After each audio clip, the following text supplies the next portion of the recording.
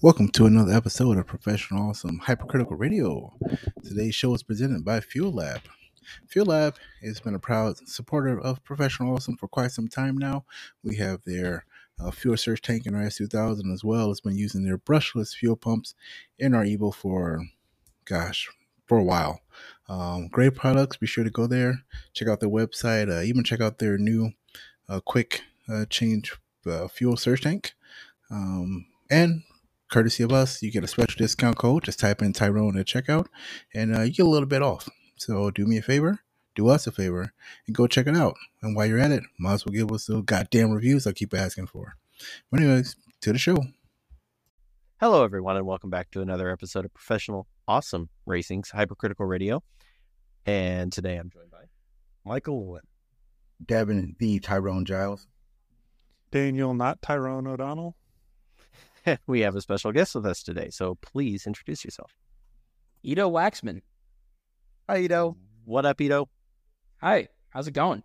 Good. So, Edo, for those that don't know who you are, first of all, this is going to be completely off topic, but before we get into the car stuff, what is the lineage of, where does Waksman come from? Oh. Yeah, you didn't expect that question. So, no. I'm just curious. I want a name that's cooler. I don't have a cool name. I'm frankly terrible at remembering family history because my brain is filled with useless engineering facts, of course, and car facts.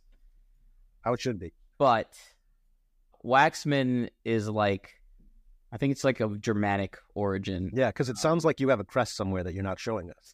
I mean, I might, a really, really long time ago. My grandparents and their, great-grandparents, I think, were all from, the Poland, the western part of Poland. Sure.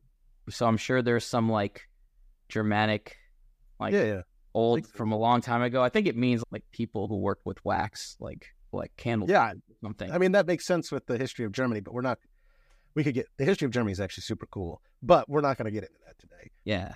But I think you should find out what the crest was and throw that on the Corvette. That's all I'm trying to say.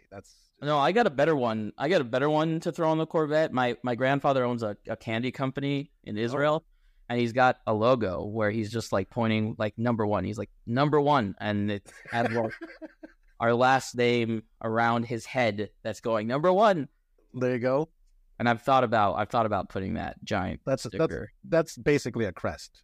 It would be pretty great. New crest. Yeah. It would be pretty great. I should ask him for sponsorship dollars because just ask him for the candy. I'll take some candy. I'll bring back some candy. I was supposed to go to Israel over Thanksgiving, but then I didn't. Right. For obvious reasons. For obvious reasons. But next time I go, I'll bring candy. I'll distribute candy through the Grid Life paddock. Just there you go. Handyman Waksman over here. Awesome. So tell us a little bit about yourself. Obviously, you are part of the day job, is part of the automotive world. And what is your day job? Yeah, I'm a aerodynamics engineer for Pratt Miller of Corvette racing fame. So we've been designing Corvette race cars since C5R, basically. Awesome. Just throw the whole bunch of money at us, and they're make a race car, and we're okay. And that. So we've been doing that Sounds terrible. Since C5R.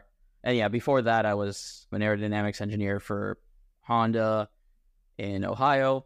And then before that, I was an engineer at Ford. So Ford. Yeah. Awesome. So your car, the new C8, just got released or kind of unveiled not that long ago. Mm-hmm. And that is awesome. And I wanted to talk about a couple different things along that line. How does the development, right? How long have you been there? How long have you been at Pratt Miller then? Since March of 21, so it's almost 3 years now. Yeah. So in the development of the C8, how long has that been in development? So how long have you been, in terms of the aerodynamics, I guess? The car is a generality, fine. But in terms of the aerodynamics, how long has that been in development?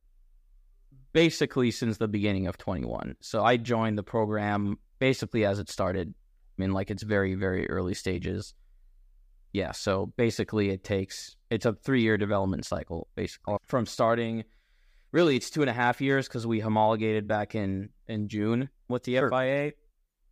and we've had some small development since then. But yeah, it's basically a 2.5 to 3 year development cycle. Yeah. So I guess from that standpoint, first of all, developing an aero package over 2.5 years for obviously a legit company, somebody that has like obviously countless race wins with Corvette and such. Mm-hmm. How does that development? What are can you give us some of the steps? Obviously, I know that you can't give specific details, but can you give us some of the steps along the way? You get a C8, stock bodied C8, I assume something along those lines, and then you start to allow. Obviously, the rule set is released, and you're allowed to build within that rule set. Mm-hmm. And so, how do you guys start to build and start to design the car, add features to the car, those types of things? Yeah. So first, I'll like plug our social media team. Pratt Miller has a YouTube channel that is kind of becoming. There's more and more effort being put into that, and we actually have a webinar recorded on there called the Aero synthesis webinar. It actually goes into our whole process. The methodology. And methodology, like in non-confidential secret terms. Okay. But to kind of summarize that, it very much starts with like target setting. Okay. So we have, in our case, we had C8R. We started the C8R is kind of the baseline. And we have like new targets based on all of our experience with C8R. And basically, we use lap time simulations to help us determine like downforce. Really, it's drag goals, aero balance goals, pitch sensitivity goals, yaw sensitivity, and then there's obviously some inputs from powertrain and other parts of the car for cooling requirements or packaging requirements. Sure. And that, that gets put into, we also plug that into like a driver in loop simulator that helps us like understand how the car will drive with certain targets. We'll use the targets that we come up with. We might make adjustments using driver in loop or lap time sim, whatever. And then we start designing parts for the car, go testing, see how close we get to the targets. And it's this constant feedback of like, okay, like driver in loop does another round of testing. We make adjustments to the targets. We go again. We get more data. We go again.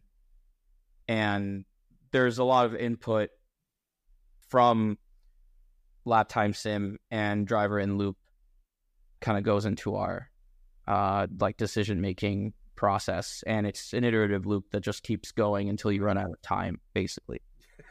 So that's awesome. So with the people who are doing the sim, like obviously it starts with sim, you're making, there's a theoretical car that exists somewhere, right? And so you basically just have this functional, not functional, fictional vehicle that has perspective weight, perspective downforce, perspective drag, right? For people who haven't used sims, that's basically what you're putting in with the different, coefficients and such. And basically you're trying to balance out, performance goals, right? So it makes sense. So is there a whole team that's just doing that to start with? Yeah. There's a whole team dedicated to lap time sim, and then a whole separate team dedicated to driver in loop. And then there's a whole separate suspension kinematics team, race operations, all of that. Aero is run at Pratt Miller pretty separately from the race team. Okay. We can do aero projects for other companies or not other companies, but like other parts of the company, or we get contracted, things like that. So that's why we're kind of kept separate in a separate team. And it's almost like the race team contracts us to build the car for them, with them constantly, providing input. Gotcha. Yeah. That's cool. So if you guys, if the sim team gets a target that makes sense, this could just be incredibly arbitrary. Car needs to make, 500 pounds of front downforce, and for the C8, let's say 700 pounds of rear downforce to achieve the lap time. There's no reason. So downforce is basically only limited by the rules, by BOP. Sure. Yeah. Like we have the FIA and IMSA give us performance windows of lift versus drag, and that's really what limits our performance. Gotcha.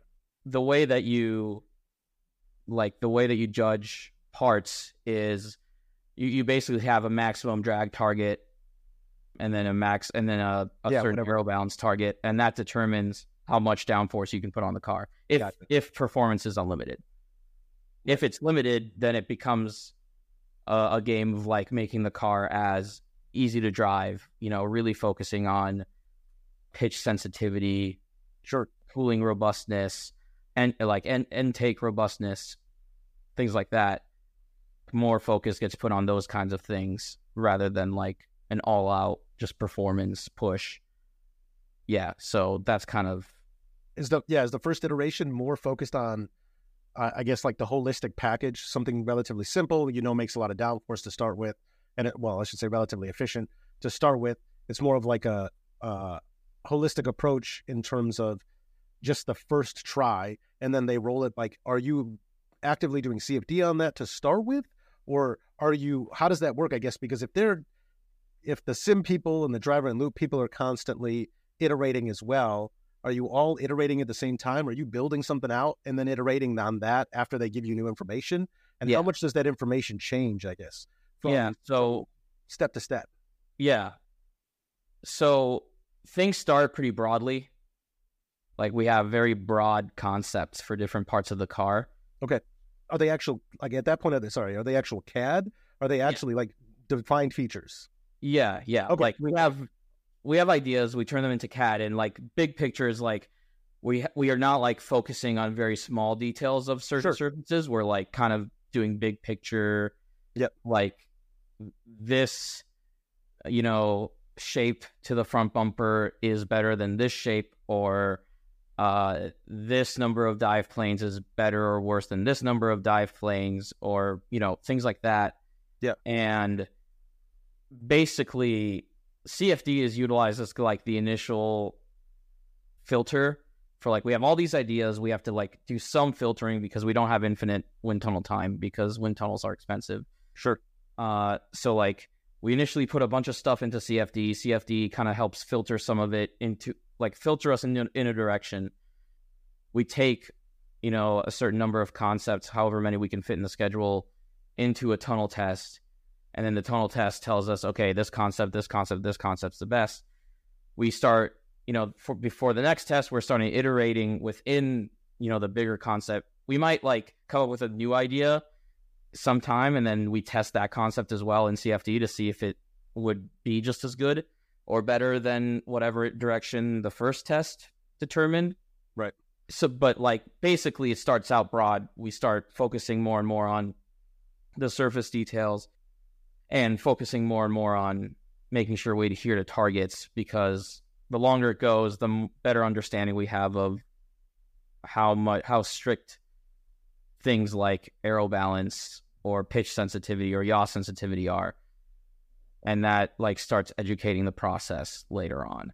Sure. So yeah, everything is happening kind of simultaneously, but like everything's feeding each other. It's a lot easier with a small organization making 20 cars a year than it is like at Honda, for example, where you have to freeze at certain stages so that like evaluations can happen of the prototypes. So at Honda, for example, it wouldn't be this like constant back and forth. It would be like, okay, like we want to do this. We tell the design team, okay, this is what we're going to do. The design team takes time to like make it, figure out how to do it. We can make like small iterations to it, but then at certain point at each prototype stage, it kind of just freezes. Everybody evaluates it, like everybody, Aero, NVH, crash, maybe not crash, but like, I don't know. There's like a whole bunch of different people that need to sign off.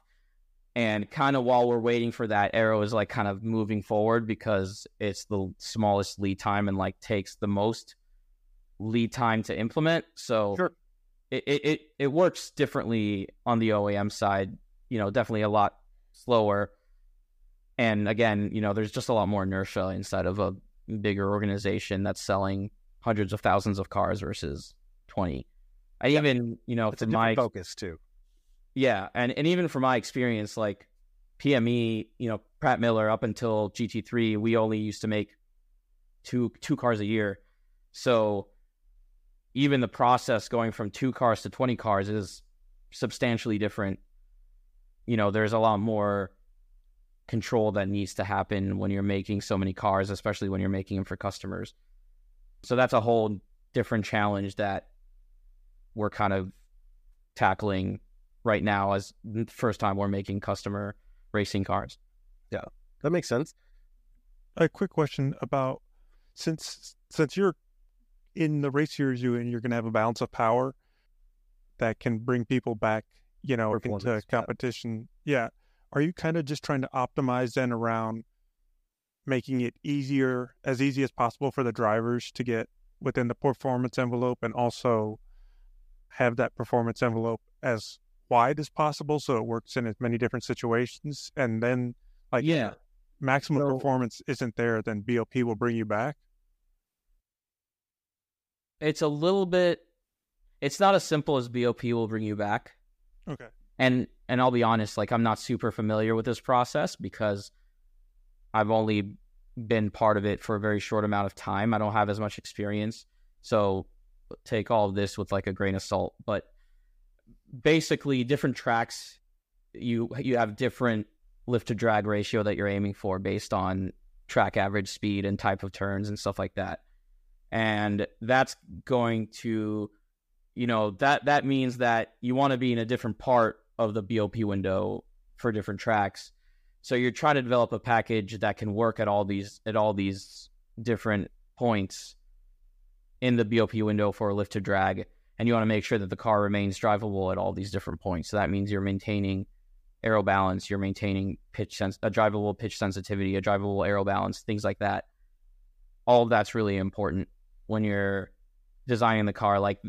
When you're in a BOP series, you're, like I said, you're focusing on the robustness of the whole package from a drivability standpoint, more so than you are about attaining pure pace. Yeah, ultimate performance. Yeah. That makes sense. I'm trying to like walk through the process, and it's just not going to happen because I keep having questions along the way. But like when you're moving through the process, you're iterating, you guys are all circling around trying to make it all work. You've come up with, I'm going to be honest, I haven't read the rules. I don't know how finite the details are, but I can only imagine, considering I have read some of the rules before, not, current generation requirements for obvious reasons. And how can I say this? In terms of elements on the car, how restrictive are they? So like, if you're going to put dive planes on the car, if you're going to put a wing on the car, right? Yeah. Obviously, there's some stylization to the wing. So functionally, what are you allowed to do and what are you not allowed to do? Or you have to fit within, obviously, a certain size, a certain shape, all that stuff. But then you can mess with it a little bit along the way to make it fit what you want. Like, how tight is that box? And to toss in real quick, too, is GM having any input on the marketing side? From a design standpoint? Yeah, it's got to look a certain way. So to answer the rules question, GT3 rules are fairly open to some extent. So you have to, it's kind of weird. You have to opener than NASCAR. Yeah. You have to retain production door A surface. Okay. And production roof A surface and like windshield, I think. So you can't change the windshield shape. Does that include like the curvature? I think so. Okay, yeah, because we're given. Sure. So just to be clear, all we're given from GM is a white body, i.e., like a bare chassis with nothing attached to it at all. Okay. Literally a bare chassis, and an arcade and an engine. Like we're using LT6, same thing that's in the C8. Do you get the CAD that comes along with it, or do you just get a body in white? We have to ask for the CAD. They'll give us CAD. We have to ask for it. And basically, FIA restricts like number of front elements. Yeah, it restricts location, like maximum, most rearward and highest point that the rear wing can sit. There's like a box where the rear wing. Right, of course, yeah, that makes sense. A maximum width, like it has like rules boxes for diffuser and underwing and like front diffuser / underwing. Yep. And it restricts some radii like to the floor and things like that. Interesting. GT3 also limits you to like production openings outside of rear brake ducts that you can add into like the side sill. Okay. But otherwise, like it's stock openings, and so that's kind of a difficult one. But it's fairly open. There's definitely a lot of room. Like if they made it an unrestricted series, there's enough freedom that, you know, it can turn into a Formula One type thing, or DTM is a better example, because DTM used to be this. Right. DTM used to be Formula One of closed body cars. Right. Yeah, not anymore. Now it's a spec series. Yeah, now it's a GT3 series with like higher power. Like they tend to be GT3 with more power, but or like old Le Mans prototypes used to be, where it was just a free for all. So yeah, I mean, there's enough freedom that like if they unrestricted GT3, which would be awesome, like that, I feel like that would be such an awesome series for everybody to watch. But I get really into the technical stuff. There's definitely enough freedom that you can do a lot. Like there's a lot to differentiate between cars, and I think that's on purpose. Like they want cars to look different for different manufacturers. And then to answer a question about GM's involvement, there is a lot of input that goes into styling. Like styling does come in and say, hey, we want to keep this feature of the car. You homologate to a specific model. So we homologated the GT3 car to the Z06. So like the front bumper like chin thing, or like that like swish they have, that's something that, you know, GM would request, things like that. So yeah, like there's some input from styling because it is a marketing tool for them. So right. That makes yes, that is part of that does go into it. And again, because it's a BOB series, we just absorb whatever hits we want, and we trade it off with something else. It's a lot easier to do when you're not pushing for everything. I've actually dealt with that a couple of times myself with a couple of different customers, where the overarching brand has restricted the size of ducts that lead into the radiators because we don't like that styling, so it needs to stay this size or this shape.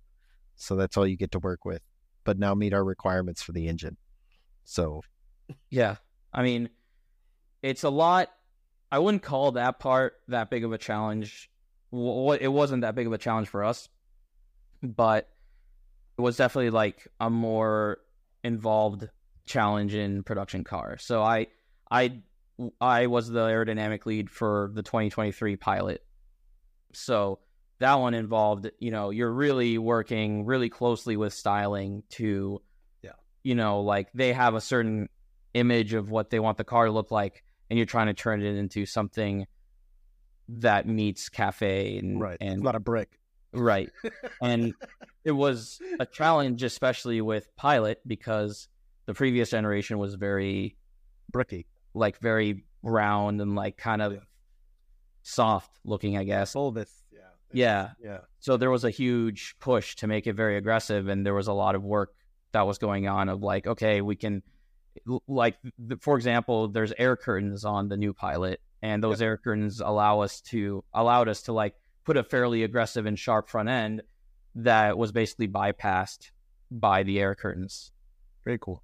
So yeah, it's a bigger challenge, I think, in production car aerodynamics, and it's a different part of the challenge. I think it's a fun part of it. I, you know, spent hours with a clay modeler in the scale wind tunnel just carving clay, and there is something enjoyable about that as well that, you know, isn't as much present in like racing. Yeah, that's cool. I'd assume that OE level stuff for emissions requirements and stuff is just much more. The details are finite, right? And then you're dealing with the design team on the back end for every change you make. Yeah. Every change you want to make, you're dealing with somebody who like people buy cars with their eyes, right? If you have a race car, even if people don't like the way the race car looks to an extent, and it's fast, it's still okay, right? There's a performance level there that makes sense. Where if you make an ugly car because it's aerodynamically, you know, let's take Insights, for example. They're very polarizing. You know, old first generation Insights, great aerodynamically, but incredibly polarizing otherwise. I think it's great. I think it's great because I like the aerodynamics, right? I like the engineering, but other people are like terrible.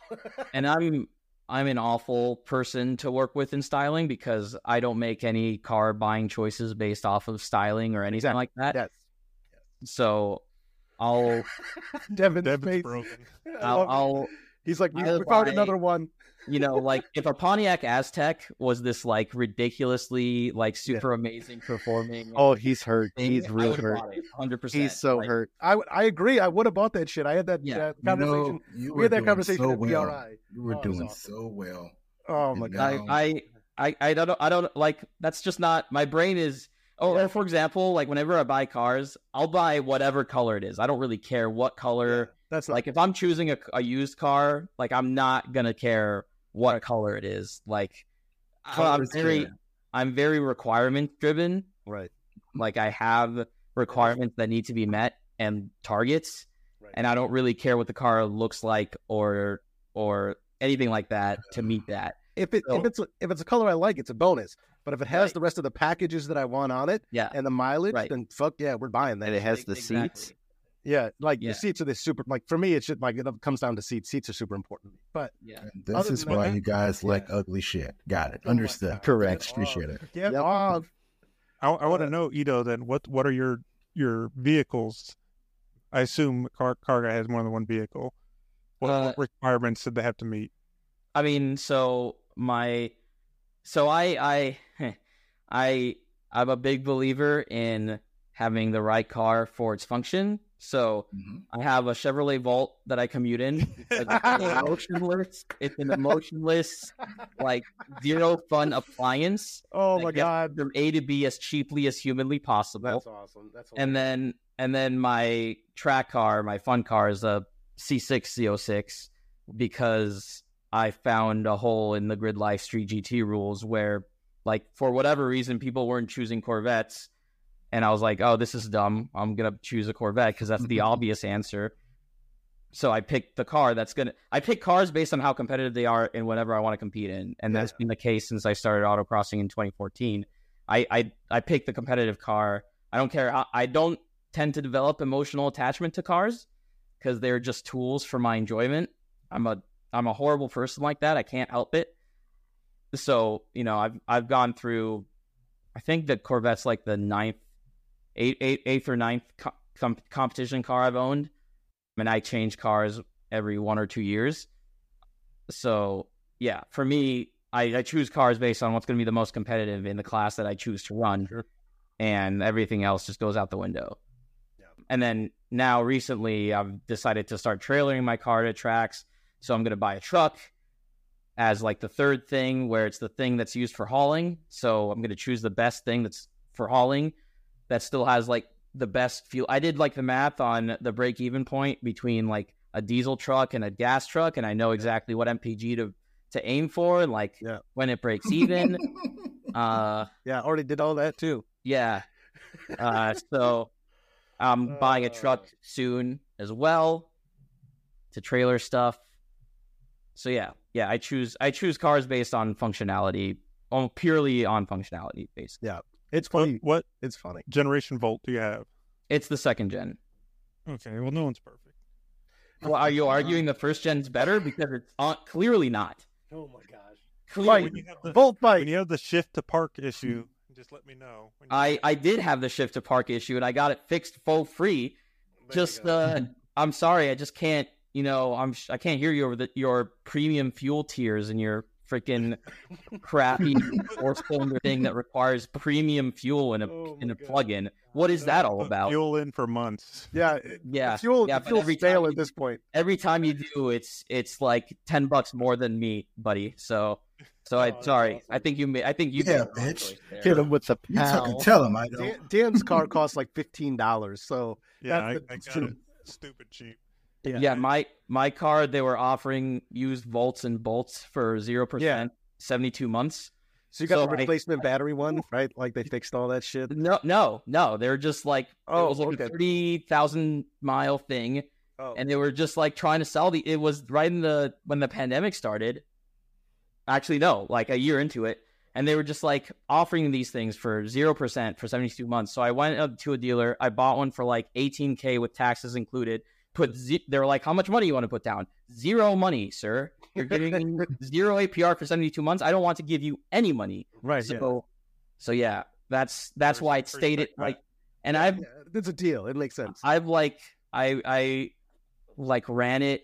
I unfortunately like had a really minor accident in it that like scratched the front bumper and like broke the headlight housing and like slightly bent the fender. And I just like moved it all into shape, glued the headlight housing together, have not taken it to insurance. I don't care. The car is like worth nothing. I have zero attachment. No, it's worth nothing to me. Like, yeah, I'm just driving it into the ground. Like, it's just gonna, as soon as it gives me one problem, I'm kicking it out. It's like, okay, you're worth nothing to me anymore. It's funny because Dan used to have an insight. You have Devin two now cars? has said insight. Yeah. I have Dan's insight. Yeah. I'm a big believer in the 2 or 3 car system where you have one car for the fun and one car for the commuting. That way, when the fun car breaks, you have the commuting car to get into and vice versa. Hopefully, you never end up with both of them broken at the same time because then you're screwed. Hopefully, Then you buy another car. I don't understand. But so now I'm going to have 3 cars probably because I don't want to commute in a freaking giant truck. Right. So, yeah, I guess I'll probably end up with 3 cars if the money works out. Yeah, it kind of goes. You need one project car, one running race car, one daily, one tow vehicle. So second daily, just in case. Here's the thing: one race car and a hidden shell. I don't believe in project cars. There it is. I don't believe in project cars because working on cars is the worst part of driving cars. Can we just get out of guy. here? I don't understand. Get him out of here. No, I like hate it. It's funny. Devin likes the build and then hates the build, then loves the build and hates the build. And Dan's like, I hate the builds. I hate every part of working on cars. I do it because I can't afford to pay somebody to work on my cars. In the process, I learn stuff, which yay, learning or whatever. But like, so painful and stressful, and I hate it. And I'm just doing it so I can go drive the car. That's literally all I'm doing it for. I don't enjoy working out. I enjoy like the initial conceptualization of cars, like the big picture. Like, as an engineer, I like the idea of the car. I don't like doing any of the manual labor involved in making the car, and then I like driving the car. I do the conceptualization. That's my job. I want to skip the part where the car becomes a car, and then I just want to drive the car. That's fair. I'm with you there, 100%. That's fair. But I'm too poor to have somebody else assemble it. So same. I've got a question for you now, though, that I guess I've always wanted to ask, and I totally forgot about this until right now. So you've got like you work with a team of really awesome engineers and all sorts of different aspects of vehicle dynamics.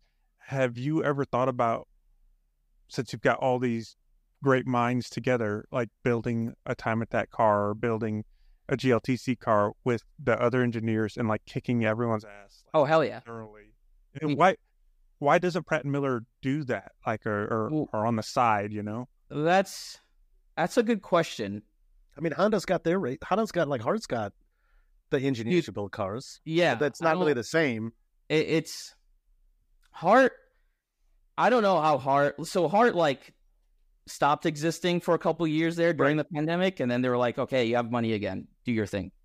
Yeah. And like Hart is an outlier. Like it's pretty amazing that Honda has that organization and lets them do what they do.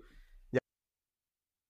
In terms of like making a car with Pratt Miller, first of all, like everybody's super busy all the time. So it's like they're super busy like working on actual like racing where money's involved, not just like money play amateur racing fun time stuff. So it's like it's hard to get, it's hard to like ask anybody for any time to like do stuff like that.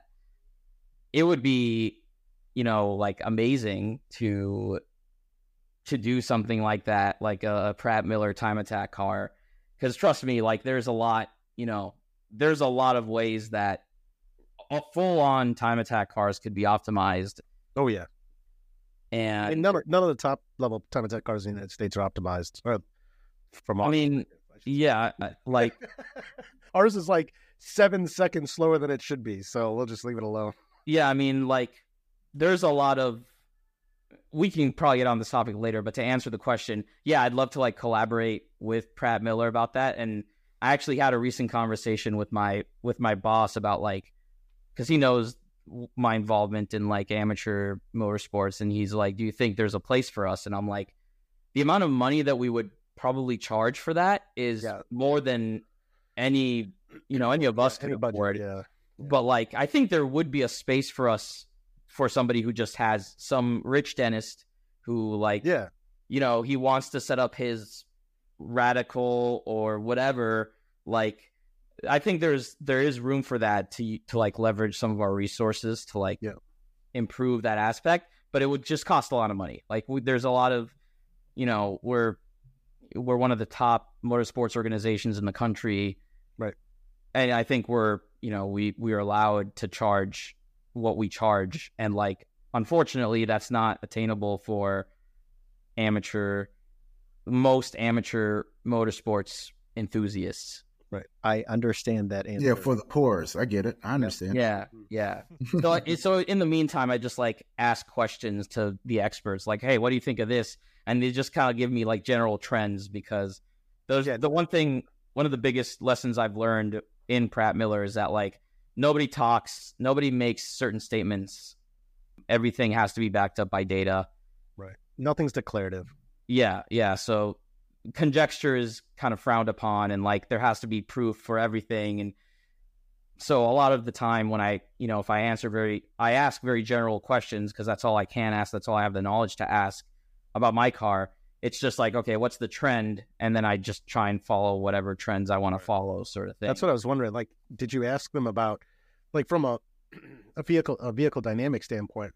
Some of them might have had experience with the C6 as it sits, so like the suspension is going to be somewhat different because those were somewhat different, but completely different. The kinematics are completely different. Oh, okay. Yeah, I didn't know how much. I didn't know how much they changed those, but back in GT1, GT2 days, like it's not even the same ballpark. Okay, but even if you'd be like, hey, so I'm doing this, what would you recommend? Have you done that to some of the suspension guys? Yeah, so I don't talk, as the suspension guys are kind of like buried within the race operations group. Okay. And I don't actually have any real exposure to those people. But I think the level that I'm competing at, I don't need more than the level of knowledge that I already have, which is like understanding generally what spring rates do, what damping adjustments do. Like that's enough for my level of involvement, So it's like, I have, where I do have tried to leverage expertise is like, for example, I've thought about like molding my own hood for my Corvette, because we probably have CAD models for that somewhere. But a lot of the time it just becomes like everybody's busy, everybody's too busy. Like I still have to pay for materials and my time, and it's like it's not worth it. Like I don't have the time for it. Like it'd be a cool thing to do, but yeah, like practically speaking, I don't have the mental capacity or the time to make something like that happen. Sure. I mean, and to a level, right? If you're not like, if you're running the stock-ish C6, right, you're able to make some changes for off-the-shelf parts. If you're not going to make custom parts, if you're not going to do a full evaluation, right, how much can someone really do in that case, right? They're like recommending spring rates, recommending damping forces, but past that, they're probably not going to be recommending much more, because otherwise you have to do a full analysis, right? And in terms of like spring rates and setup, I'm partnering next year with a place called Inertia Lab down in Texas. Know that. Yep. So I'm going to be working with them on coilovers for my car. Sweet. Well, they're already working on them. But yeah, I'm going to leverage his expertise. Chris, his name's Chris. Super nice guy. Former FSAE person like me, so he's an ultra nerd. And that's how I know I can trust him, is that he's done FSAE, so he knows how he ultra nerded on like kinematics and Millikan and all that kind of stuff. Mm-hmm. Yeah. So yeah, like I'm going to just leverage that rather than, I guess, internal company sources. But some of that is also like working with somebody, help them promote their stuff and, kind of doing it that way as well. So, and again, like my level of racing, my level of involvement, my level of competition the need for such minute like changes, minute calibrations are very, very low. Like the range of performance is so high as it is already. Like I don't need. Basically, as you look for smaller and smaller increments of lap time, you need to add more and more money and more resources. Yeah, it's the amount of lap time I'm looking for is so gigantic that, like, you know, in the grand scheme of things, it's not worth it. Right. Yeah. But that being said, like, if I ever do take my car into higher levels of prep with like real serious aero, trust me, like there's gonna be a lot more. You know, I'm not going to leverage company resources for like CFD or whatever, but like, no, there's going to be a lot more like CADing and all kinds of stuff like going on to break the whole thing open. You know what I mean? Yeah, makes sense. So I want to roll back around just for a little bit. I would talk about the development process of the package, the Aero package forever, but I just want to touch on a few more points and then we can get back to anger. So going back to like developing large portions of the car and things like that. So is the wing bespoke then? You said that it had to be in a certain position, size, space. Like, is it a bespoke wing design or is it something you've used previously that you know works, or how does that work? I'm trying to figure out what I can say. Sure, fine. Confidential. I mean, it is a bespoke wing. Like it is a, like we don't have a pre-made mold that we've used before. Sure. So, but it's simpler than you think it is. Okay. Wings are probably the simplest part of the whole design process. Sure. Yeah. Makes like, sense. In reality, a car like a GT3 car that operates in ground effect, the rear wing is the least efficient aero downforce making device on the car. And it has to be relatively close to the body. Like, there's a lot of limiting factors. In GT3, GT3 is more forgiving. Like, it can be as high as the roof line. I don't remember how far back it can be, but like that should be better. Yeah. Yeah. So, I mean, it's fairly open, but like very little development goes into the rear wing. Very little development resources go into the rear wing versus the rest of the car. Like it's the most inefficient part of the car. Like, it's the part that we want to use the least amount. So only as a balancing aid at that point. Exactly. It is only a balancing aid. And, you know, every time, like, so, you know, for example, sometimes if you add front downforce and it hurts rear downforce from the diffuser and you have to add rear wing, overall you don't take the change because you've gained too much drag. So you know, we just approach rear wings very, very differently from amateur motorsports, the way that they're treated, you know, in amateur. Yeah. And so the last question I'll have before another conversation is that when you're designing the Aero package, obviously body control is super important, like you talked about, pitch sensitivity, yaw sensitivity, all that stuff. So do you go back? Do you define to the kinematics team what the target, you know, min target is, the max target is, and then what kind of body control you're looking for, and then they run the kinematics out and obviously provide something, you know, in terms of suspension or otherwise to accommodate that? Or who's the leader? You know what I mean? Like, is there a leader follower, or, you know, you kind of get what I'm saying? I didn't have as much involvement with that part of the process because I was the newest member of the team by a long ways. My co-aerodynamicists had each like 10 years of experience with the same company.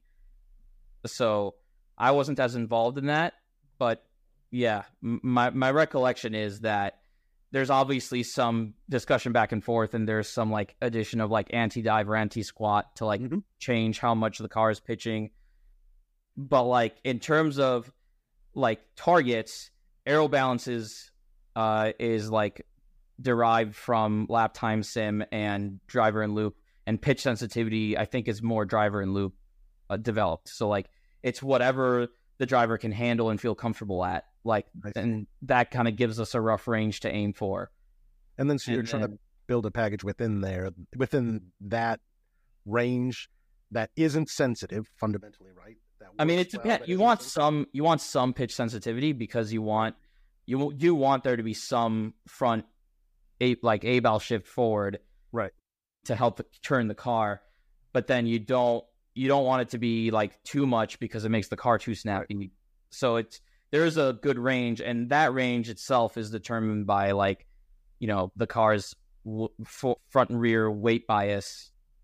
Like it's determined by a lot of pneumatic factors, right? And like car CG height factors, CG height, weight, all that stuff. Yeah, and then that's, you know, I don't know anything about that process, unfortunately. So I mean, that's cool. I mean, and that's the thing. So it's like, right? So you look at higher end racing, you look at LMP cars, things like that. Like obviously F1, everything's compromised, right? Everything's mostly compromised to make the aerodynamics work as well as possible. I mean, the cars are fundamentally like beholden, right? To those aerodynamics, and obviously GT3 cars and, you know, chassis cars are getting closer to that realm where it's more, you need more body control, right? You need more body control to accommodate, I think, the capabilities of the systems. I don't think GT3 cars have that many compromises built in. Okay. Again, driven by the fact that it's BOP'd, like you're not, it is a balance. Like, and I think it seems fairly well balanced currently in its current iteration. Yeah. And I mean, I think you look at F1 in particular this year and since 2022 with the ground effects aero and like body underwing arrows, there's the reason that Red Bull seems to dominate so well is because their optimization and collaboration between their suspension and their aero package is so good, right? That they've built a lot of robustness into the car, into the aerodynamics of the car. Sure. So, you know, it's a definitely different animal. Yeah, what we're doing for sure. Yeah, and that's what I'm saying. Like, there's those high end cars, they're beholden to it, right? That's the determiner between a fast and a slow car, and in terms of grid spot, right? And so it's not quite that bad for GT3.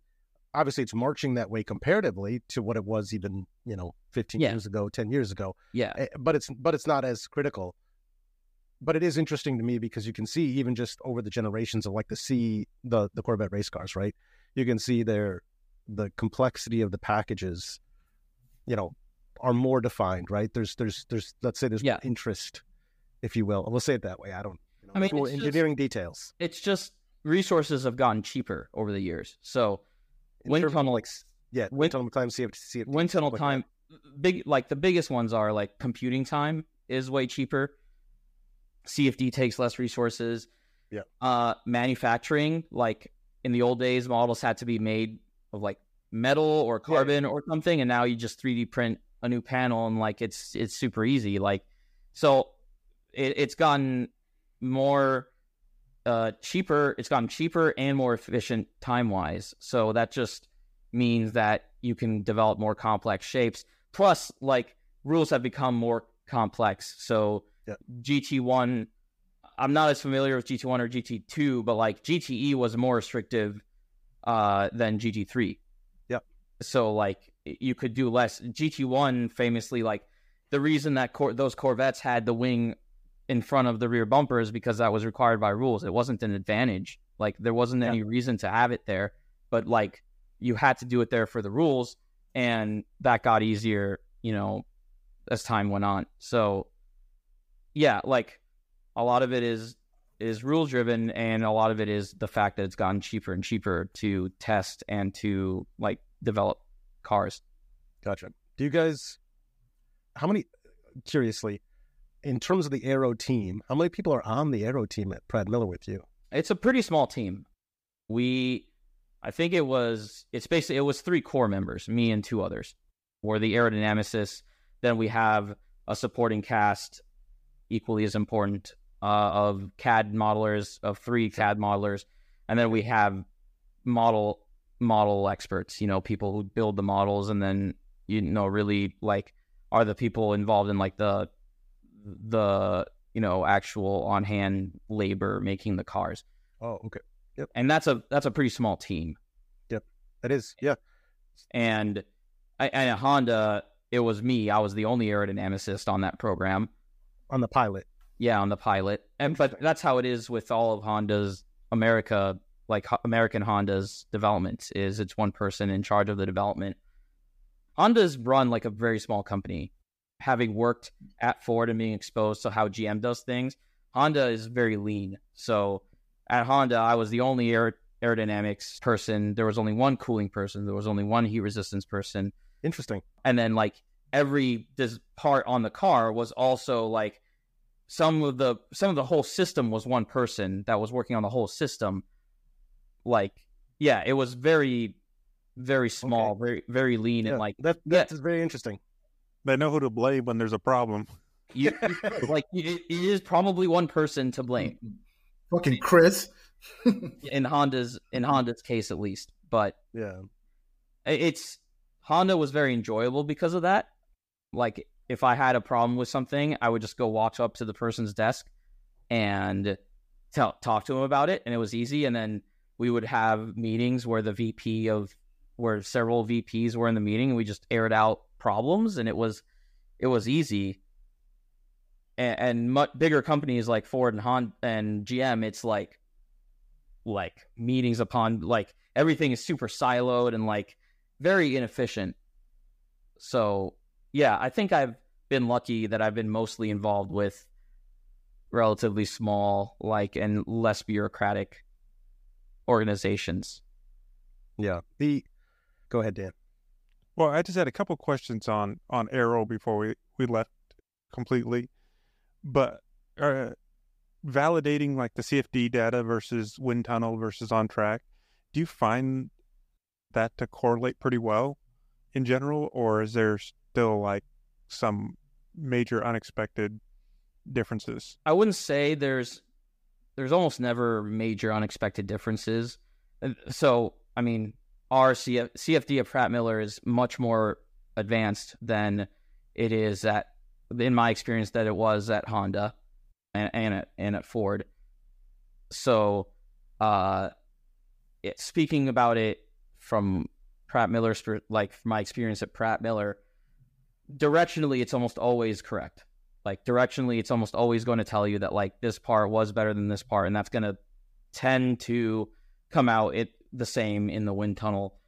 If parts are pretty close in CFD, then you tend to just take both parts and test them both in wind tunnel, and then the wind tunnel determines the choice you make. The true advantage of the wind tunnel is being able to run the car at a bunch of different ride heights, a bunch of different yaw points. Sure. Like, and you can go through it very quickly versus CFD, where you have to set up all of these points individually, mesh them individually, run them. Like, it doesn't work. It's not. You can't run it as efficiently as you can a wind tunnel test.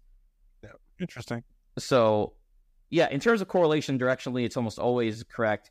Magnitude-wise, it's not always correct. Like, yeah, I mean, it's almost never within the exact same magnitude. Yeah. It's almost never like that. I mean, we never expect it to be. And we talked about it I did a CFD podcast way back. Like, it was like number 3. No, and but I was like, it's a direction. Like, stop. Like, people are like, these numbers. The thing that blows my mind is when aftermarket aero companies are fully reliant on CFD, and you can very clearly tell this isn't like high level developed CFD code. Right. Like, sure. There's companies that do it well, but even like people like Kyle Engineers, who does stuff for AJ Hartman or whatever. Yeah. I guess I don't know, but I don't think he has, like, he probably has access to some cluster computing. So it's probably as good as you can get with like resources. So I think I think Kyle Engineers does a really good job. Like, he's made a career out of it. He's a smart person. But then there's other companies that clearly they're using like SolidWorks CFD, which is like, right. Yeah, not great. You can't make any real, you can't make really good judgments off of that. And that's what I talked about. I was like, the numbers aren't real. Like, right. People think the numbers are real. Then the numbers aren't real. Yeah. The numbers are just a suggestion as to where you're going at best. Yeah. And it depends on so many factors, because if you haven't correlated any of the data ever, then all the numbers don't even matter anyway. So it's we had some of that discussion. Half the time, like, I don't know if they have like the underhood modeled. I don't know if they have radiators modeled. I don't know if they have underbody modeled. I don't know if they have tires rotating modeled. Like, there's a lot that goes into it and a lot that presents aero sensitivities that can switch directions of magnet of changes. And it's like, but it's tricky. Like now that I've been in the industry, like I struggle to think of ways that I would have confidence in giving advice to people without asking them to spend thousands and thousands of dollars to go to like wind shear. Because even Aerodyne, like most companies are using the bicycle wind tunnel Aerodyne, which is like, what are you? They don't see. That's funny because oh my gosh, we're not going to roast too hard today. That's it. But so you called it Aerodyne, right? And so what people don't understand is Aerodyne's got two wind tunnels. One is the NASCAR tunnel. One is A2. A2 is what most of the listeners will be aware of, because it's what YouTubers go to. It's what most of the kind of amateur racers would have been to. And it's cheap enough. It's affordable. It's affordable. It exists. That's the difference, though. It's like funny because I think A2 is now $600 an hour, and it was originally designed for a bicycle, like you said, right? That's what people don't realize. It was designed for a bicycle. And then so separately though, Aerodyne, the other tunnel. Real quick, but before we go, Ito, would you like to explain why a tunnel designed for a bicycle isn't? So there's a couple of factors. The biggest one is like something called blockage ratio, which is the frontal area, whatever you're testing relative to the cross sectional area of the tunnel. You know, like if you've seen, so Honda just built a brand new wind tunnel. It's called an open jet tunnel, which means air is flowing into an open section, and no boundary walls, basically. And the people, I'm sure people have seen like the blockage ratio is like, I don't know, like 10 to 20%. If you're testing a rear wing in that, it's worthless, completely worthless. Like you are energizing, like you're energizing that flow like so much that like it means nothing. Like careful, you might piss someone off. No. I like this energy. Shut the fuck up. Let me keep going. No, I'm all about it. This is so. I was going to make a post about this, just so you know, and that's why they're all getting fucking hyped about it, because you have just said all the things that I say in the background constantly. Okay. That being said, now it's gonna calm down. Say it. Hold on. Here we go. Let's see if it's the same thing. Two things. One, like the A1, which has like it's bigger and it's still. Oh, I guess I should go back to not only blockage ratio. There's also like moving ground, static ground. Like I don't even know if A2 has boundary layer suction. Nope. It's got boundary layer conditioning, but it is a ramp style boundary layer conditioning, so it's very passive. Okay, yeah. So like that means that ground effect means the boundary layer grows at a faster rate. Anyway, A1, NASCAR teams have used A1, and there's correlation work that goes into like correlating A1 to on-track data that I have zero knowledge of, but I know it's a thing that happens. Whether amateurs like do that, I have no idea. Probably not. No. But so where the key is, though, like you said, A2 is $600 an hour. Our real wind tunnel is in the multiple thousands of dollars an hour. Yeah, it's only $10,000 or something for. Yes, it's $1 a second at wind shear. There you go. $1 a second. Every second that you spend in the section dropping a tool and then looking for the tool is just money. You're listening to the money disappearing, like burning, like ding, ding, ding, ding, like just constantly. I like how it's a dropping. It's not even like the factor of actually doing work. It's you've dropped a tool now, and you like simply like trust me, dude. I had you back that money. I had one time at Honda where we got a car to test at the wind tunnel, and the car came from corrosion testing. Okay, so we take the car to the car wash. We take it through it like 2 times. It looks great from the outside, like it goes all the way to wind shear. We do all the prep to it in wind shear's base, like on the lift. We put all the stuff to it, get it prepped. We go in the tunnel and like they roll it to like position and stuff, and salt's coming out, and you're like, oh okay, we'll just clean up the salt. It just keeps going. There's just more salt, and you're like, oh no. Yeah, so it's not good. It just keeps going. So we have to pull it off of the belt, which takes time. like it's very complicated to get a car into wind shear. Like it's a single belt tunnel, which means there's one giant belt that the car rolls on that simulates the ground. That's how it simulates what the ground is actually doing underneath your car. But what that means is you have these like really intricate and complicated systems for making sure the car doesn't just fly off the belt into the back of the wind tunnel. That's like a really hard thing that you have to make sure doesn't happen. So like as this car is rolling, just going salt, we have to pull it off. And as I'm just knocking salt out of all these panels, piles and piles of salt. And this whole time, it's just like, there's another $1, there's another $1, there's another $1, there's another $100, there's another $1,000. And it just, oh my God, that one was a nightmare. That one was a nightmare. I mean, don't they have, as in their cleanliness requirements as well for them? Yeah. Yes. And then there's, you have to pay for that. Like there's like, that sounds terrible. No. And then the cost of running something into the belt, that's a whole other nightmare scenario that's fun to deal with. Yeah. But yeah, anyway, like people go to A2 because it's all they can afford. Sure. My question is that even worth it? Like I've thought about starting my own consulting business in the future, whatever I feel like I've climbed out of the valley of despair of the Dunning-Kruger curve. Yep. And in my mind, I'm like, I think I would only feel comfortable like going to wind shear or going. That's the problem though. And it would take like a GoFundMe or like, like working with people to like make it happen. You know what I mean? So it's So I understand why people go to A2, but like I always like there should always be a gigantic grain of salt of like these are our wind tunnel numbers, and it's like okay, that means nothing. Cool. Yeah. A grain of salt from a Honda. Yeah. From a Honda Pilot testing car. Yeah. Giant piles of poisonous salt. Yeah. I've got two more Aero questions. We've been recording for an hour, so I don't want to take too much of your time, but I have these two that are bugging me. First, do you look to other race series much for inspiration for Aero changes to like the Pratt & Miller car?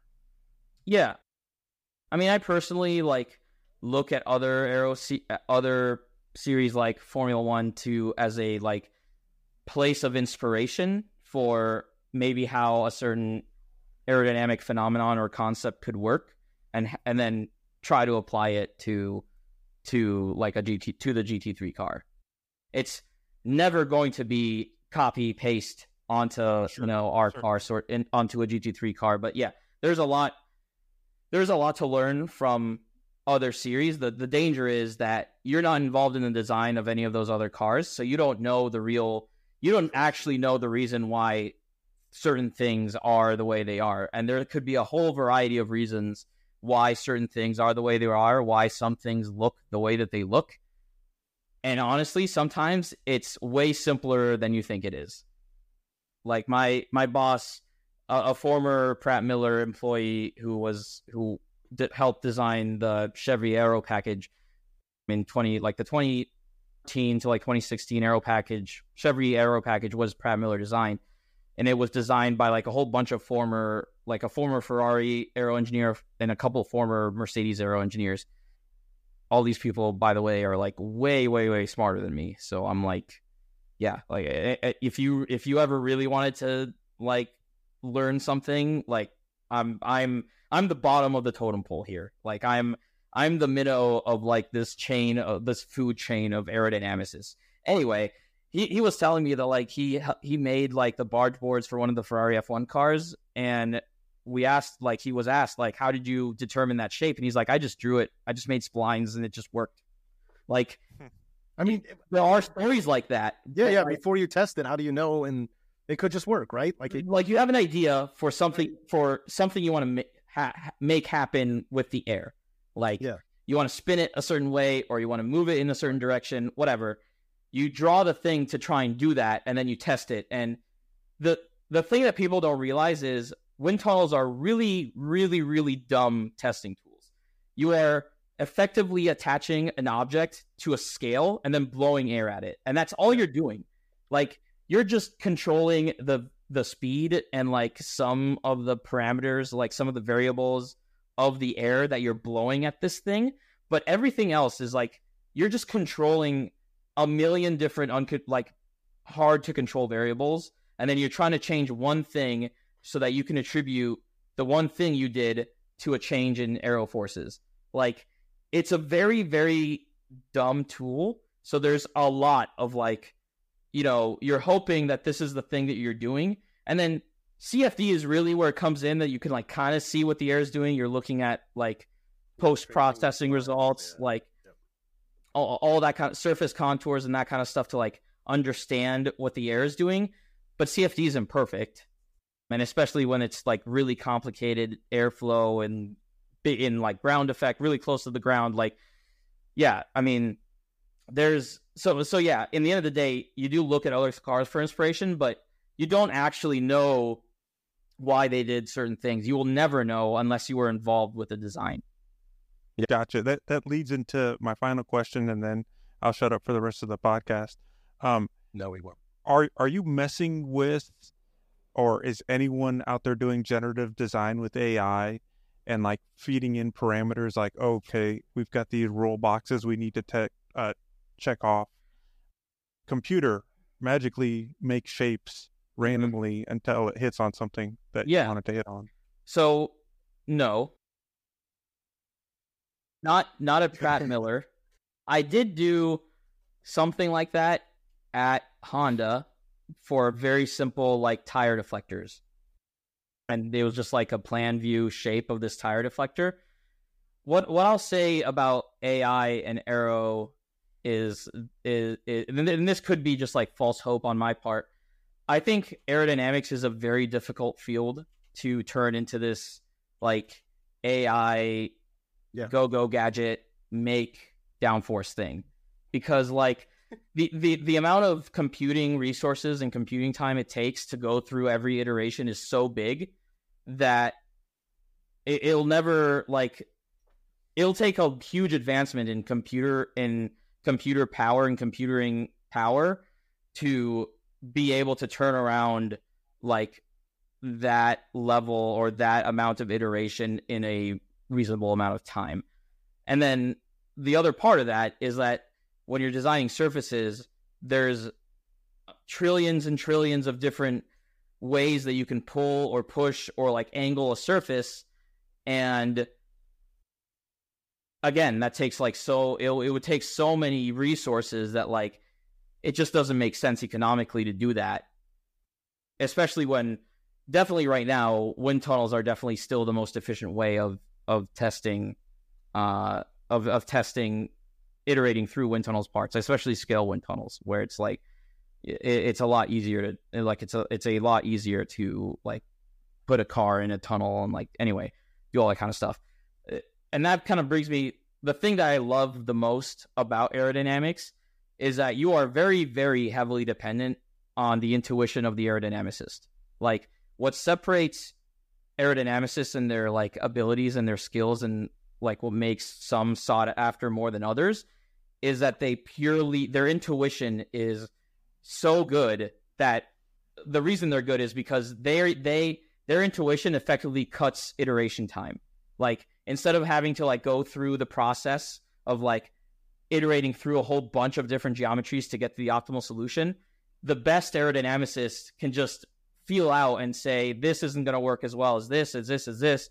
We're just going to focus on these projects or on these concepts. That is what makes a talented aerodynamicist talented. And like, that's the part that gets me the most excited, because like that gives me the most opportunity to like have the most influence on something. And that's, in the end of the day, like that's what I'm in for. I'm kind of a big picture person. Like, I enjoy a much more big picture, like thinking in the big picture and like really big concept changes and like really thinking through those kind of things rather than like the minutia. And I think Aero lends fairly well to that. That's sweet. Yeah, this is very sweet. There's a company, God, I can't find it. I was just looking for it while you were talking, if I'm honest.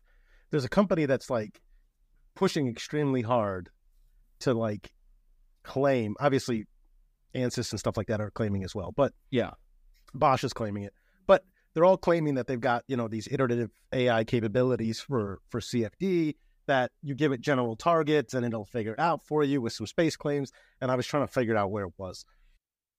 I think it's easy. Where's the guy named? That becomes easier the less variables you're in. Yeah, for sure. So I think it is something that's probably easier to implement in production cars where you're singularly focused on drag, basically. Right. But for race cars where it's drag, downforce, aero balance, everything. pitch sensitivity, cooling, efficient, like there's so many more variables for it that, like, I'm not saying that it's never going to happen, but I think that my generation is fairly safe from that happening and our jobs getting replaced. We'll see. But I don't know. I don't know enough about AI. Like, I don't know enough about. I don't know enough about it. And I don't have any. I don't have any exposure to it. I'm sure you'll figure out how to. I mean, I'm sure there's going to be someone who's going to touch some buttons. So I'm sure you know what I mean. Like, yeah, they'll still need to put in parameters. That's what people don't understand. Yeah, the AI doesn't decide the parameters. It's just like CFD. You're still deciding parameters to start with. Yeah, parameters are just going to be slightly different, and that's And like years ago, Virgin F1 team contracted, what's his name? Like the CFD, what was his name? It wasn't Fry. Anyway, Virgin tried to design their F1 car purely in CFD, and they were like, this is going to be the revolution. Like, it costs, we cut our costs so much and blah, blah, blah. And then they were like the 12th fastest car for 3 straight years. So it's like, you can make that claim, but there's still nothing that replaces physical wind tunnel testing. Yeah, you have to test something. Yeah. I mean, especially that reality. Yeah, and that's what we've like I said, we've talked about that a little bit on the CFD side, is that people don't even understand the variables. And I explained the top level variables, and people don't even understand that there's variables like distinctly more difficult than that. But you're not even talking about like the physics involved in CFD. Right. That's what I'm saying. Like, there's people who are literally just working on different ways to do the computation on the derivations, and of because it's fundamentally what it is interface molecule, molecule interfacing, right? So it's how one affects the next, and there's literally people just working on that, and it's insane, right? Yeah, and I mean, a lot there. To give you an idea of like kind of a little bit how black art it is, we don't actually know why like wings work the way they do. We know empirically how they work. We can model it fairly accurately empirically. Yeah, but we don't. But we don't understand why like the velocity of air is higher over, the one side of the wing than the other. Like, we know what causes the velocity to accelerate. We know how to get it to accelerate. We don't know why it does. And I mean, there's lots of different theories. Some of them have been proven false. There's, anyway, like it's very difficult to model air using a computer. Right. And like, there's a lot of money involved in making that more and more efficient and more accurate. In today's capabilities, it's just still not as good as going through a wind tunnel. Because you let the nature model it. Right. Yeah. The wind tunnel is like the stupid blowy thing is doing it for you. Like, right. I love the stupid blowy thing. Yeah. I hate stupid blowy things. They're a pain in the ass. They've caused me much trauma and heartache. Yeah. Just don't drop anything, right? No 10 million. Yeah. Are we still talking about wind tunnels? Or? Yeah. Wow. All right. Spicy. And so, 2 questions, and then we're going to get on to the last bit. But 2 questions. One, do you guys use, and if you can't answer, no big deal. Do you guys use an off-the-shelf, let's call it off-the-shelf? I don't think it's secret. We use a company called Corbid. Okay, Corbid. Okay. Corbid CFD. Are you? They have their own code. Are you local? Do you have a cluster local? Are you running off your own? I don't know where their computing resources are. Then also, you said you got 3 aerodynamicists. Are you all running? Are you physically running the CFD then, or are you making recommendations for changes? We have one Corvid gotcha. Okay. CFD person, and then we have actually another Corvid model, like a CAD prep person as well. Gotcha. So you're fundamentally making. We are test engineers. We are test Gotcha. engineers. Okay. So That makes sense. we come up with the ideas. We guide our model makers and our CAD modeler. We do CAD modeling. Like we do But you have to hand support. over. We hand over surfaces, and then those surfaces are tuned and turned into parts by other people. Gotcha. Yeah. They're given weight and thickness. Yeah, and I'll say, like, at Honda, I didn't even do CAD. Like, I was just the idea man, and then I would, like, ask the part designer or the stylist or whoever to, like, make the part for me. So, yeah, like... That's cool. Yeah, separate people. Yeah, that sounds awesome. Yeah, I mean, that is always interesting to me because, you know, I've talked to others, and it just depends on where you're at. It depends on what you do. Like, it depends if you're, you know, in terms of, you know, the idea guy, or if you actually have to do the CAD work, or you're even, you know, stepping into the CFD side. And there's almost nowhere that you have to do all those things yourself.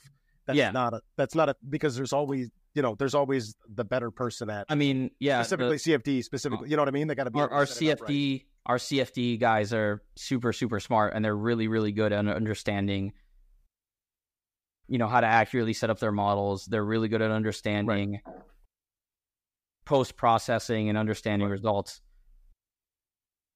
So, and yeah, like you said, like it works best when the best person at CFD is doing the CFD, and the best person at ideas does the ideas, and the best person at making CAD does the CAD. Like, and that's basically how it works. Yeah, that's super cool because, yeah, that'd be kind of fun that way. But I will say, like, it is fun. I do get a lot of enjoyment out of generating, like, I do enjoy generating the shapes because that also increases my, like, understanding of how to manipulate the shapes to get what I want to make happen, what I want to make happen. And I've gained a lot of experience using CAD at Pratt Miller. Like I said, at Honda, I didn't use CAD very often to make shapes. And now, like, I think if I would go back, I would really encourage everybody to make their own CAD, or at least basic shapes, because it's a lot easier to communicate with people when you can just be like, this is the surface I want, just make this. Like, right. Yeah, no. Rather than be like, sense. I moved this by this much, and, like, you're just using Microsoft Paint to, like, we joke around the office that, like, Microsoft Paint is the best, actually the best CAD tool. Like, so yeah, I'm gonna just use my mouse or, like, squiggly tool, the spline tool. Just do this. Tool done. See ya. Bye. Like, that's make that apart quick. Yeah. That's honestly Microsoft Paint. Well, really, it's called PicPic. We use a program called PicPic. Yeah.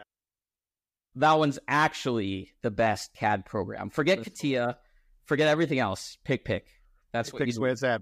You heard it here first, folks. That's right. It's hilarious because it's like I actually have I got a laptop, you know, like a touchscreen laptop with a stylus, and I'll draw before I make any Aero package or make a new part for us. I'll draw it out, you know, by hand on there to get an idea of, like, the general shape, the space claim, the shape that I'm looking for, that kind of stuff.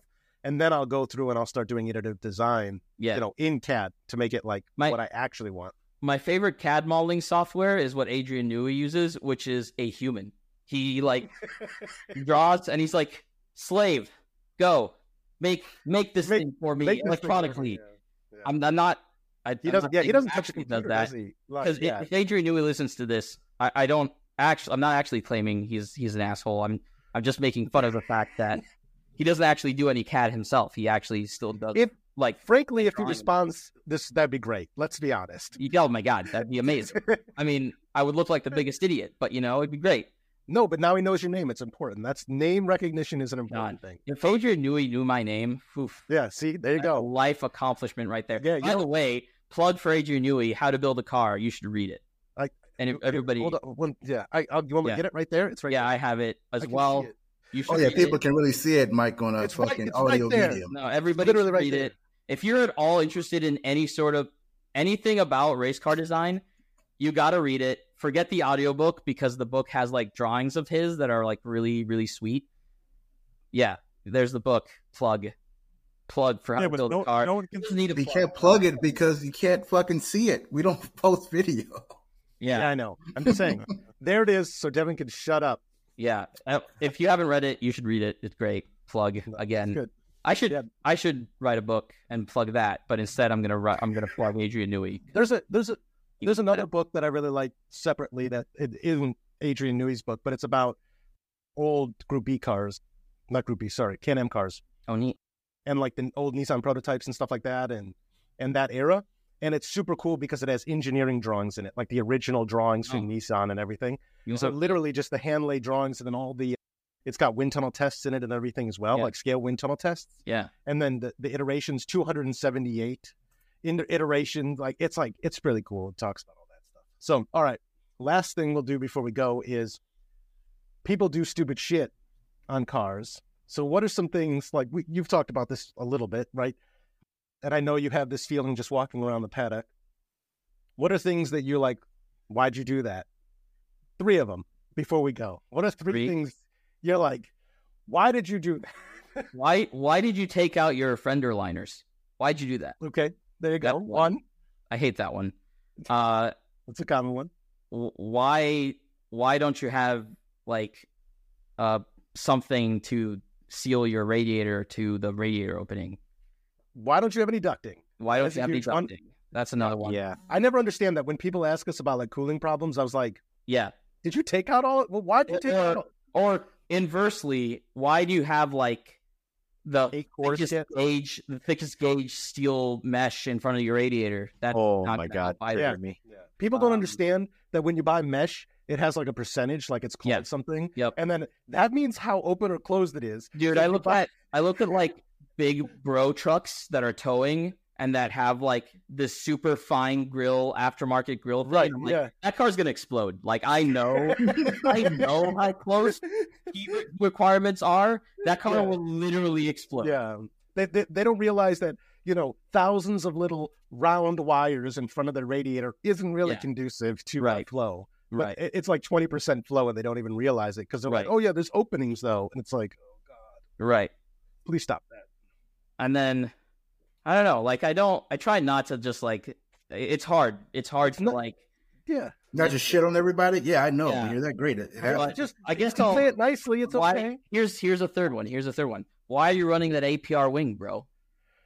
Fine. There it is. Oh, name dropping. I love it. I wanted to end it spicy. So like, there you go. Why are you running that? If there is, you don't get a wing. But what wing would you want?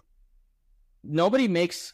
I will say, I don't think anybody makes an actual. So like, I've always thought that the wing that you want in like GLTC or Club TR or whatever, like basic wing, you want it to be much higher aspect ratio than what's out there because there's not a lot of wings. People are running all their wings by this alphanumeric company at like 0 or 1 degree, and it's like, oh, it's so efficient, hooray! But like, it's like super pushy because it makes too much downforce, which means it makes too much drag.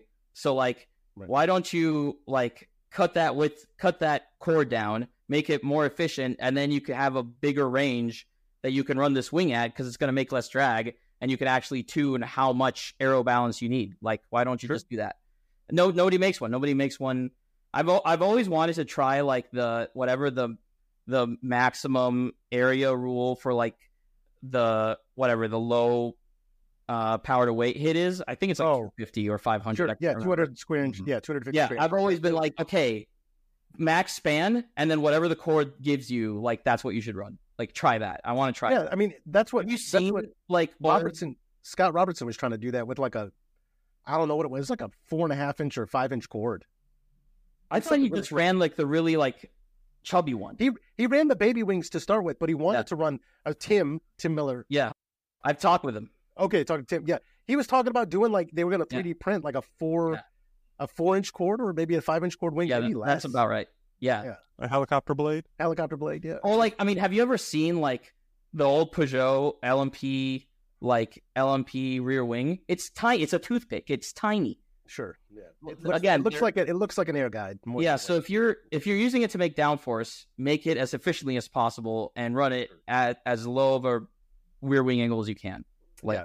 I think that perspective is true from an engineering standpoint. I think it's harder from I think it's comfortable from your standpoint because you're like, I can make what I want and I know how to make it. Where other people are like, I need to buy something because I don't understand how. I mean, I don't want to make it. Like, it's really hard to mold wings in carbon fiber.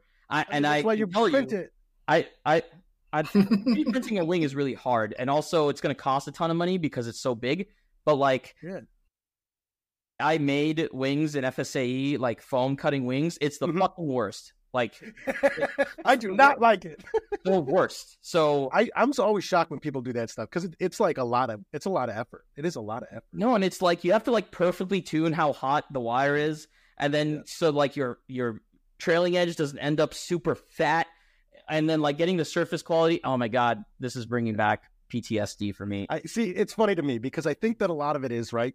I think you have a lot of the same tendencies I do. That it's like, this isn't worth it if I can't do it well. Yeah. And if you and other people don't necessarily have that idea because they're like, this shape is relative and it's close enough and I'm happy. They don't realize that the trailing edge requirements, dictate how well the performance. Well, and right? Just surface finish, like surface finish is really, really hard on. Yeah. And that's why like aluminum extruded wings make a lot of sense. They're really easy to make that way. But the problem is that you only have certain, like I think the Alphanumeric company, they bought a wing profile from an old racing car, and then they're just printing money with it. It's like Chrysler's, it's like Challengers and Chargers, which are based on 90s Mercedes chassis. It's the same thing. Yeah, the world chassis. There's another spicy take for you.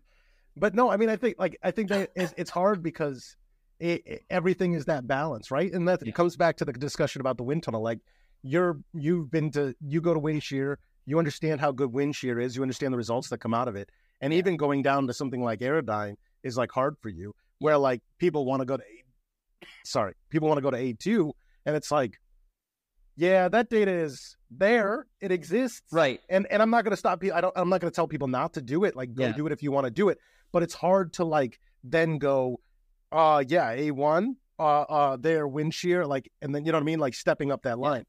And so, one day, I hope that Gene Haas is happy enough with how much money he's made off of wind shear that he just like slashes prices. Like, hey, you want to get in here? Like, dude, he's already paid the thing off. He's just raking in the cash, just pure cash. I'm just like, dude, hook us up, man. Hook us up. That's all I'm saying. That means that all that means is that we need to get together and build another wind tunnel. That's all that means. Okay.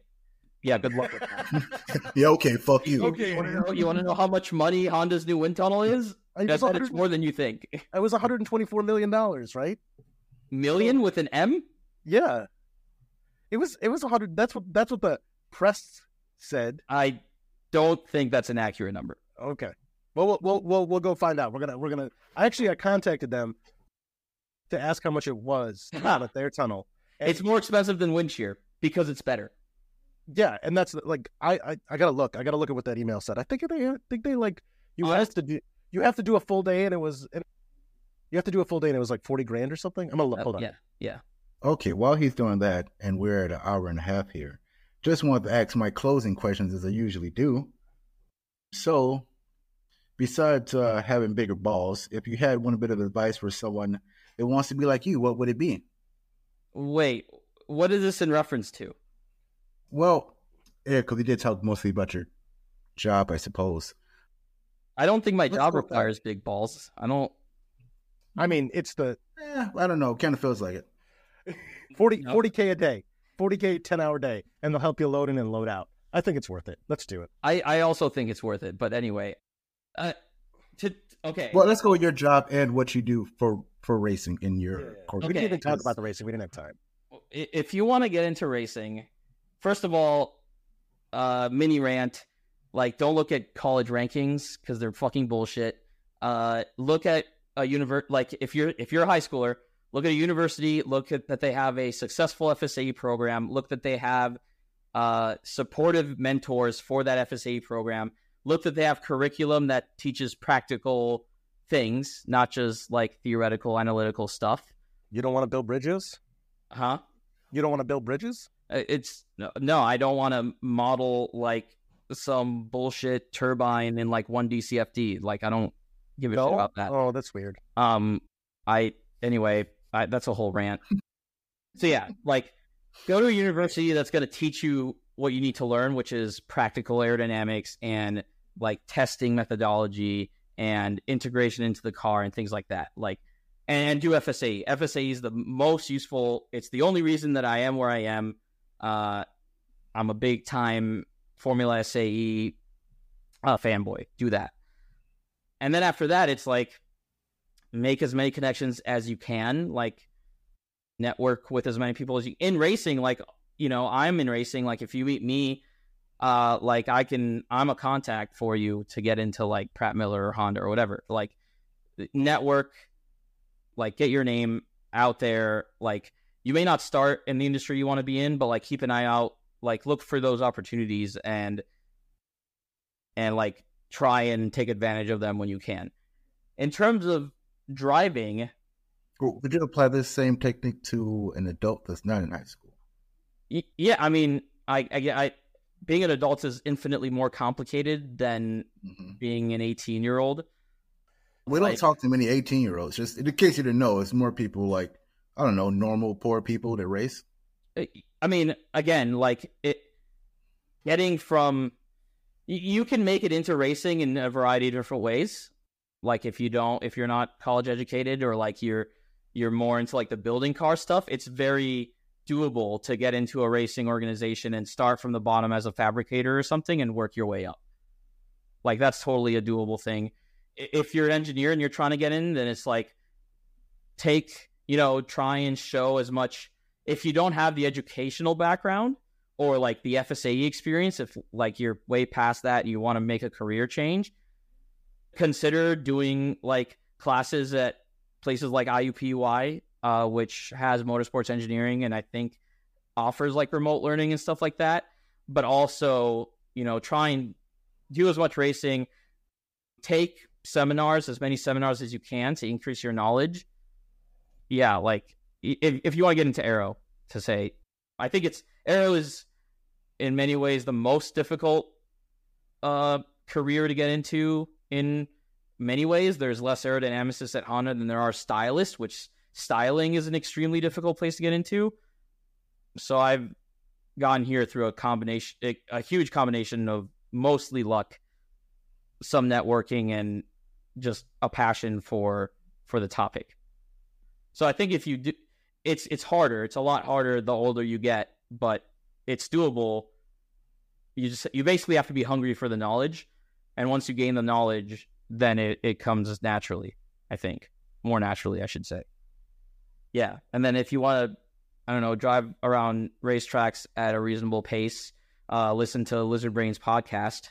Plug of another podcast on the podcast. I hope that's okay. Yes, it's really not, but you did it already, so it's too late. But also, make as many friends. That sounds good stuff. Make as many friends as you can with fast people. Like, if you see a fast person, be friends with them because they're fast. Forget about their personality. Yeah, that's right. All right, understood. And are you talking specifically about Tom and DJ? No, their personalities. That I see what you did there, but their personalities are great. You did it. We didn't do it. What are you talking about? I love them both so much. No, what I'm saying is, like, be friends with fast people, because then friends will coach you naturally because you're friends, and don't have an ego. Like, if somebody's telling you that you're doing something wrong, like, take them to heart, especially if they're faster than you, and always look for people faster than you. Like, don't be the big fish in the small pond. Like, always look to get your ass kicked somewhere, because that's the only way. Didn't you build a Z06 to be the big fish in the small pond? Are you calling Street GT a small pond? Then I guess I would. That's not how I would call my competitors, but I think I made a better. Good way to turn it back. I like the way you said that. Good job. I appreciate you. I made the best vehicle choice on paper, and I think that. I think that's a part of my success. I don't think I'm that much of a better driver than all those people, than all of my fellow. Well, but you are saying you think that you are a better driver than them. I mean, I think the results prove that. Understood. But also, Understood. but It wasn't all the car, I Devin. think it's okay to say that I'm a slightly better driver. I'm not Yes. saying I'm like fucking In full circle. yeah, Remember you saying said I'm big some balls? former Yeah. F1 amongst a bunch of like whatever. I mean, you got to put your dick on the table. Let them know sometimes. You know I'm what I'm not. saying? No, my dick is small. It's okay. There's not much to put on the table. I don't know. This isn't the content. I don't know. Oh, it's I'm telling you. you say that, Terrible. but you Terrible. already experienced it. Now I get it. But that's why you're friends with Tom. So there you go. All makes sense. Wait, what? Not the dick part. The part where you're like, Hey, she made you fast Making enough. sure You did relate sure that we to the dick part. understand what happened there. I'm just making God. sure. All right. Is there one more This question? went way off the rails, by the way. No. His follow up just seems to be that he's passionate about letting everybody know. So There you makes go. sense. It's awesome. I think that's it from today. This was a long one. Normally we try to stop at It's an a hour, great one. and it's been an hour and 40 minutes almost. So Mhm. we appreciate it. I still want to talk about a lot of things because obviously we have a very similar perspective on, most things like this. And so, yeah, maybe we'll talk again. But I'm sure we'll talk, in the paddock / otherwise soon. I mean, I don't know. It depends on the fallout from this episode, so we never know. Yeah, anytime you want It's to gonna be fun. follow up and have another hour and a half long podcast about the wonders of air, feel free to let me know. I'll we have didn't even- fun. We didn't even hit half the things I wanted to hit, if I'm honest, but that's okay. We'll Heck figure it yeah. out at some point here because there's Yeah. so many things that I want to hit. This could be a multi-part series, man. It could be a multi-part It series. can, and we do appreciate it. So awesome. Is there anybody else? So for your racing endeavors, we always say, if there's somebody you want to plug, you already plugged Inertial Labs. Is there other people that you want to talk, plug before we go? Yeah. Huge thanks to Hawk Brake Pads for making the season possible. Awesome supporters. Also had a great time with them at PRI. SX Brake Part Services for the AP kit. That hopefully means I don't melt my brake pads next summer.